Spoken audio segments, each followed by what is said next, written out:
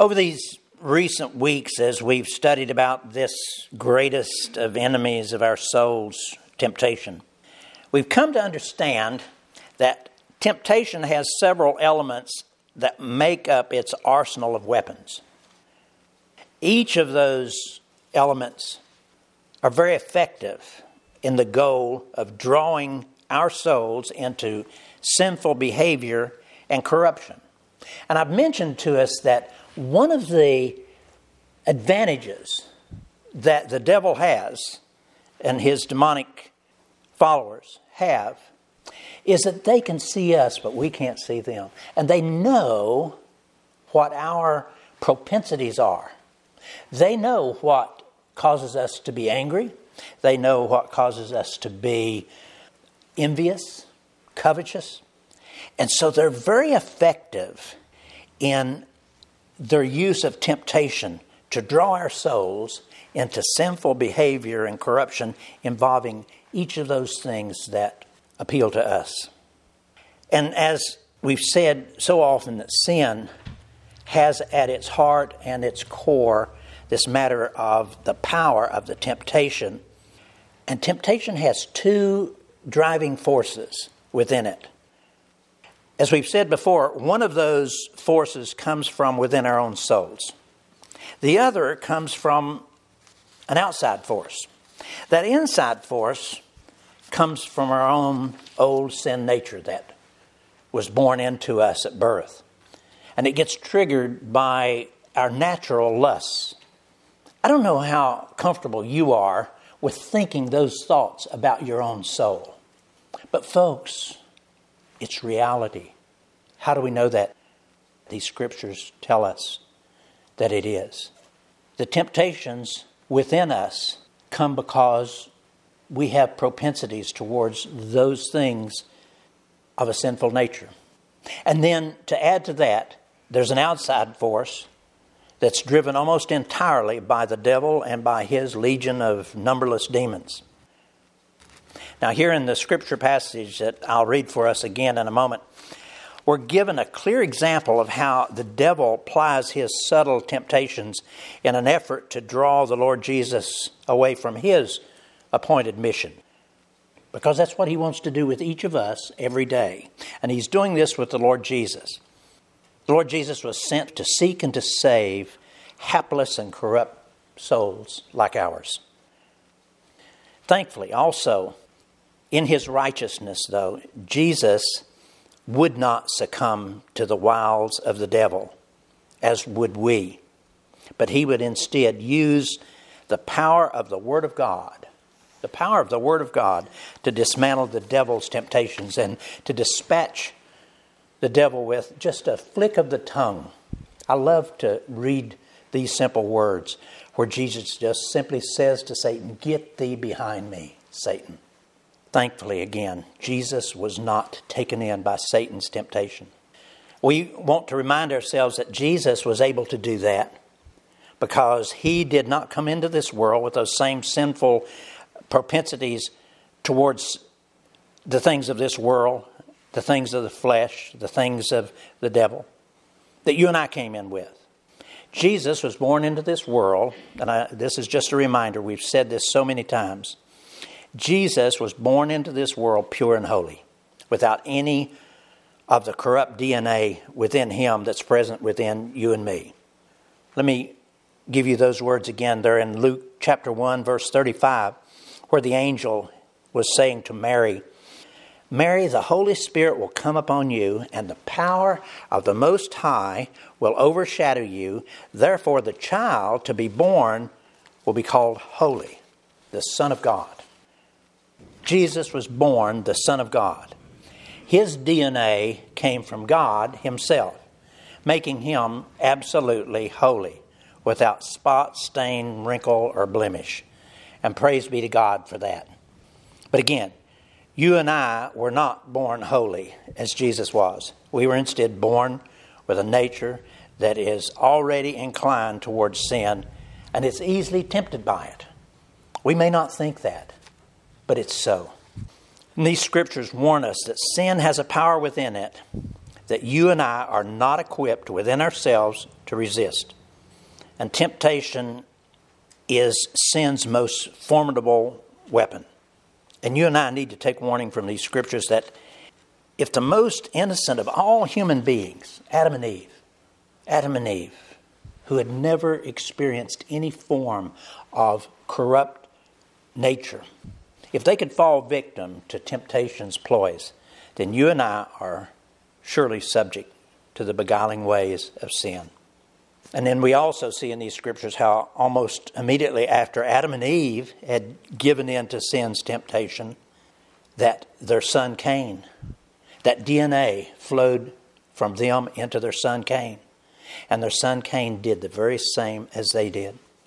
And though Satan's name's not specifically mentioned in Cain's sin, we can clearly see Satan's handiwork in the behavior of Cain, as Cain in his jealousy over the way that God approved of his brother's sacrifice, but rejected his own, contrived and then carried out this plan to kill his innocent brother, Abel.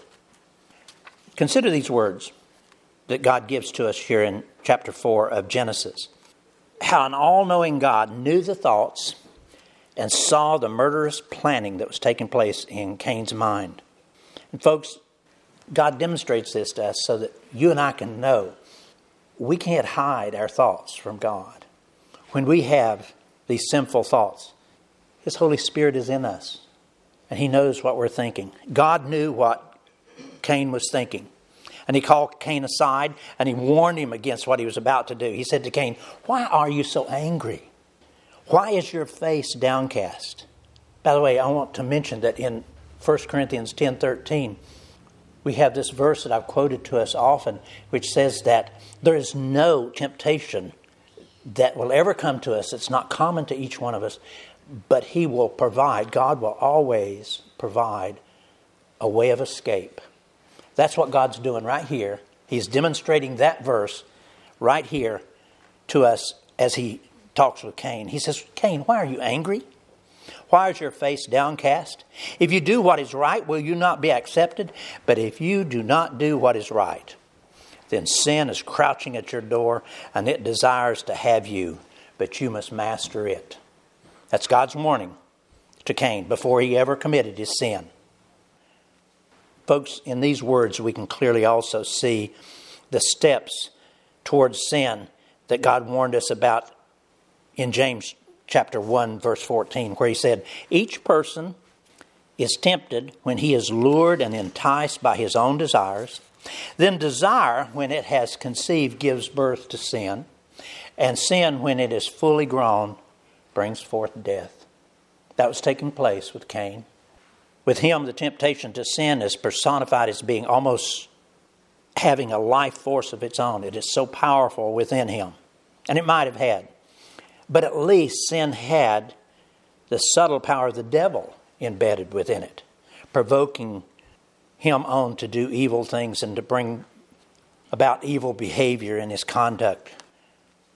And as we'll see from these words in our scripture text today, the use of clever words is one of Satan's favorite ploys. Listen and follow along with me. This is those words in chapter 4, beginning in verse 1, that I've read to us often over these last 3 or 4 weeks. Luke 4, beginning of verse 1. "Then Jesus, being filled with the Holy Spirit, returned from the Jordan and was led by the Spirit into the wilderness, being tempted for 40 days by the devil." May I comment there? He was tempted for 40 days. He wasn't just tempted by those 3 temptations. They were just an example of and part of the overall temptation. Jesus was tempted for 40 days. And that's why it can be said in other portions of Scripture that he was tempted in every way, just as we are. And so this was taking place with Jesus, being tempted for 40 days by the devil. And in those days he ate nothing, and afterward, when they had ended, he was hungry. And the devil said to him, "If you are the Son of God, command this stone to become bread." But Jesus answered him, saying, "It is written, man shall not live by bread alone, but by every word of God." Then the devil, taking him up on a to a high mountain, showed him all the kingdoms of the world in a moment of time.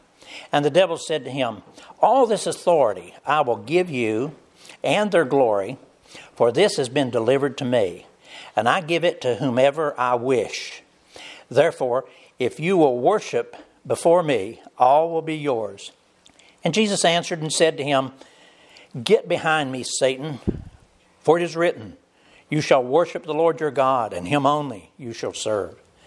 Then he brought him to Jerusalem, and he set him on the pinnacle of the temple and said to him, if you are the Son of God, throw yourself down from here. For it is written, he shall give his angels charge over you to keep you, and in their hands they shall bear you up, lest you dash your foot against a stone. And Jesus answered and said to him, it has been said, you shall not tempt the Lord your God. Now when the devil had ended every temptation, he departed from him until an opportune time.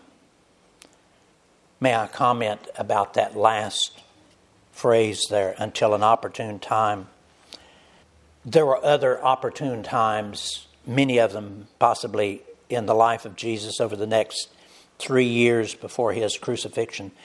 But I believe that the Lord was here referring specifically also to that which took place in the Garden of Gethsemane, where the devil was tempting the Lord Jesus to not go through with the crucifixion.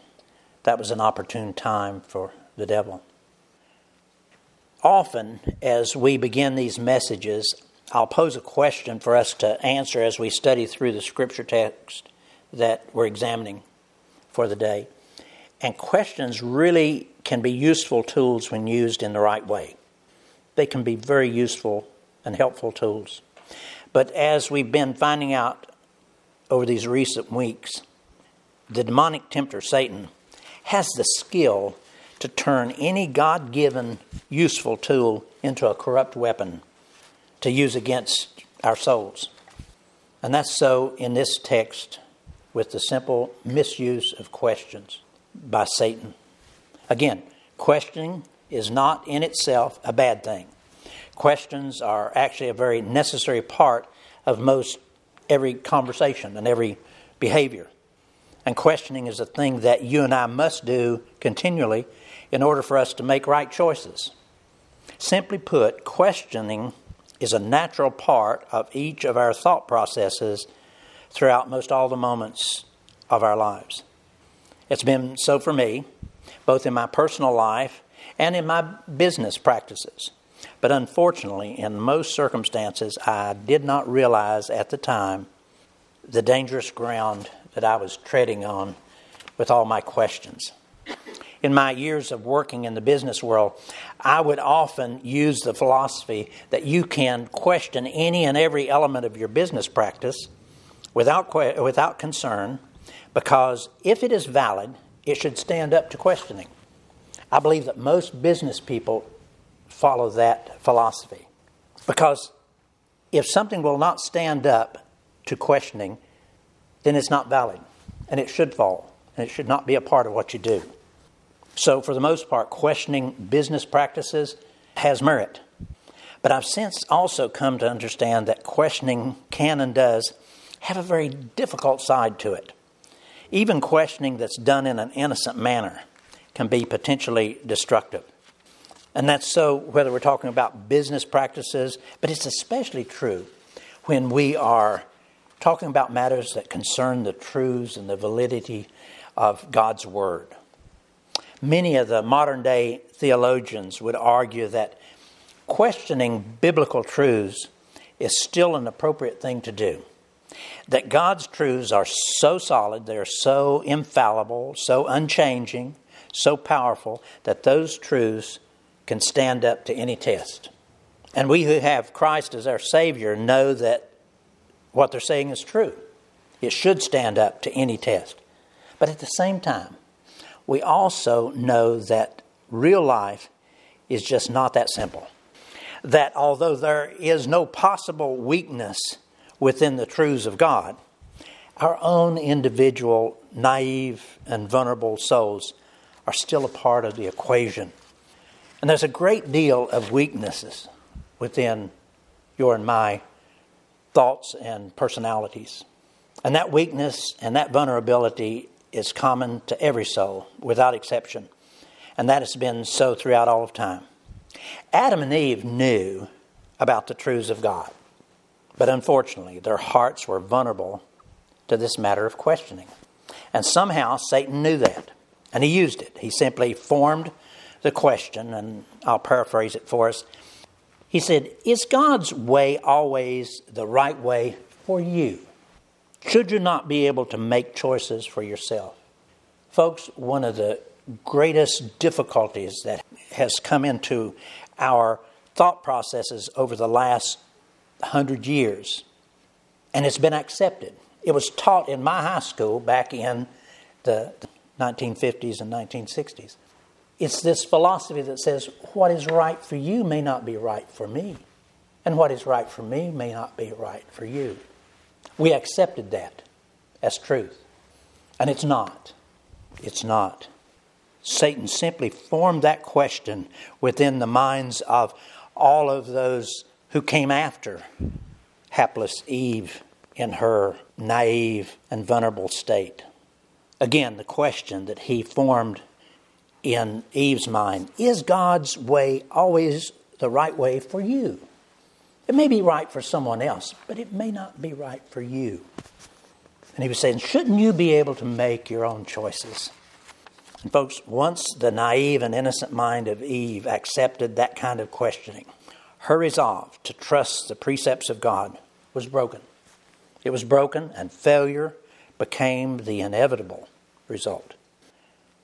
Once a person crosses that line and believes that he or she is able to discern whether God is right or wrong in his teachings, and believes that he or she is able to discern the truth for themselves, the battle for their soul is over, and it's been lost.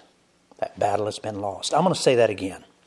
Once you or I cross that line and believe that we're able to discern whether God is right or wrong in his teaching, and believe that we are able to discern truth for ourselves, then the battle for our soul is over, and we have lost that battle. And it all begins with a simple question within a naive heart. And a person begins to make choices that they never should make. And folks, I mentioned this last week, but note that this word choice, is the exact word that's used in so many of today's secular debates, especially in the abortion debate. A simple question is all that it takes. Should not a woman have the right to make choices for her own body? Should she not have the right to choose? Simple question. Now, unfortunately, as I mentioned for the babies, that simple question costs thousands of them their very lives every day. Every day. Another question of those kinds is one that we dealt with most every day in our teaching ministry there at French Camp. This one involves the studying of science, the teaching of the science of the origins of the universe. Those matters are filled with the wrong kinds of questions. So often, especially in our public school system and in our college campuses. But they're especially difficult for vulnerable and innocent children. In our teaching there at French Camp, we sometimes use the observatory facilities. And there we clearly say the words from the Scriptures that the heavens declare the glory of God. But then as we would go about our presentations, we'd find it difficult not to also bring into the conversation some of the standard wording that's used by the secular world. Like those words that are used so freely on those PBS programs like Nova and Nature. And interspersed within those presentations, we'd find ourselves saying words like, the light that emanates from the Crab Nebula takes millions of years to reach the earth. Now, on the surface, those words sound like a simple statement. But with only a moment's thought, we know that it can also bring in questions. and can cause us to begin to question those things that we've been taught in our Sunday school classes and in our study of the Scriptures. How can such reasoning fit within the plain and simple truths about creation? Phrases like billions of years. How often do you hear that? I would suggest every time that you're watching anything to do with science and the universe. Because those words bring to mind, billions of years bring to mind the popular belief about the evolutionary process. Now, yes, there are some strongly believing Bible scholars out there that can work their way through those thoughts and those considerations and still remain faithful to the truths of God. But that might not be so with less prepared minds like mine and yours, and especially the minds of innocent children who are taught to trust their teachers. What are they to do? All of the textbooks have all of these words within them. And the students are then tested on those words. And they have to write down answers to questions that are wrong. It's a dilemma, a paradox, especially for those young and innocent minds of children. All that the world, the flesh, and the devil need to do is to produce just a simple question. And then doubt can begin to take control. Now, here in today's Scripture, Satan sought to arouse questioning within the mind of the Lord Jesus. And he did it by using the small and seemingly innocent word, if. He said to Jesus, "If you are the Son of God, command this stone to become bread." And then he also said, "If you are the Son of God, then throw yourself down from here, because the angels then will catch you up and keep you from dashing your foot against a stone." Now you recall that it was only just a short time earlier, after Jesus had been baptized by John, that God had thundered out from the heavens, "You are my beloved Son. With you I am well pleased." But here now, with Satan, Jesus was weak and he was vulnerable after having fasted for so long in the desert. And he was fully human as well as fully God. And so he was truly weak.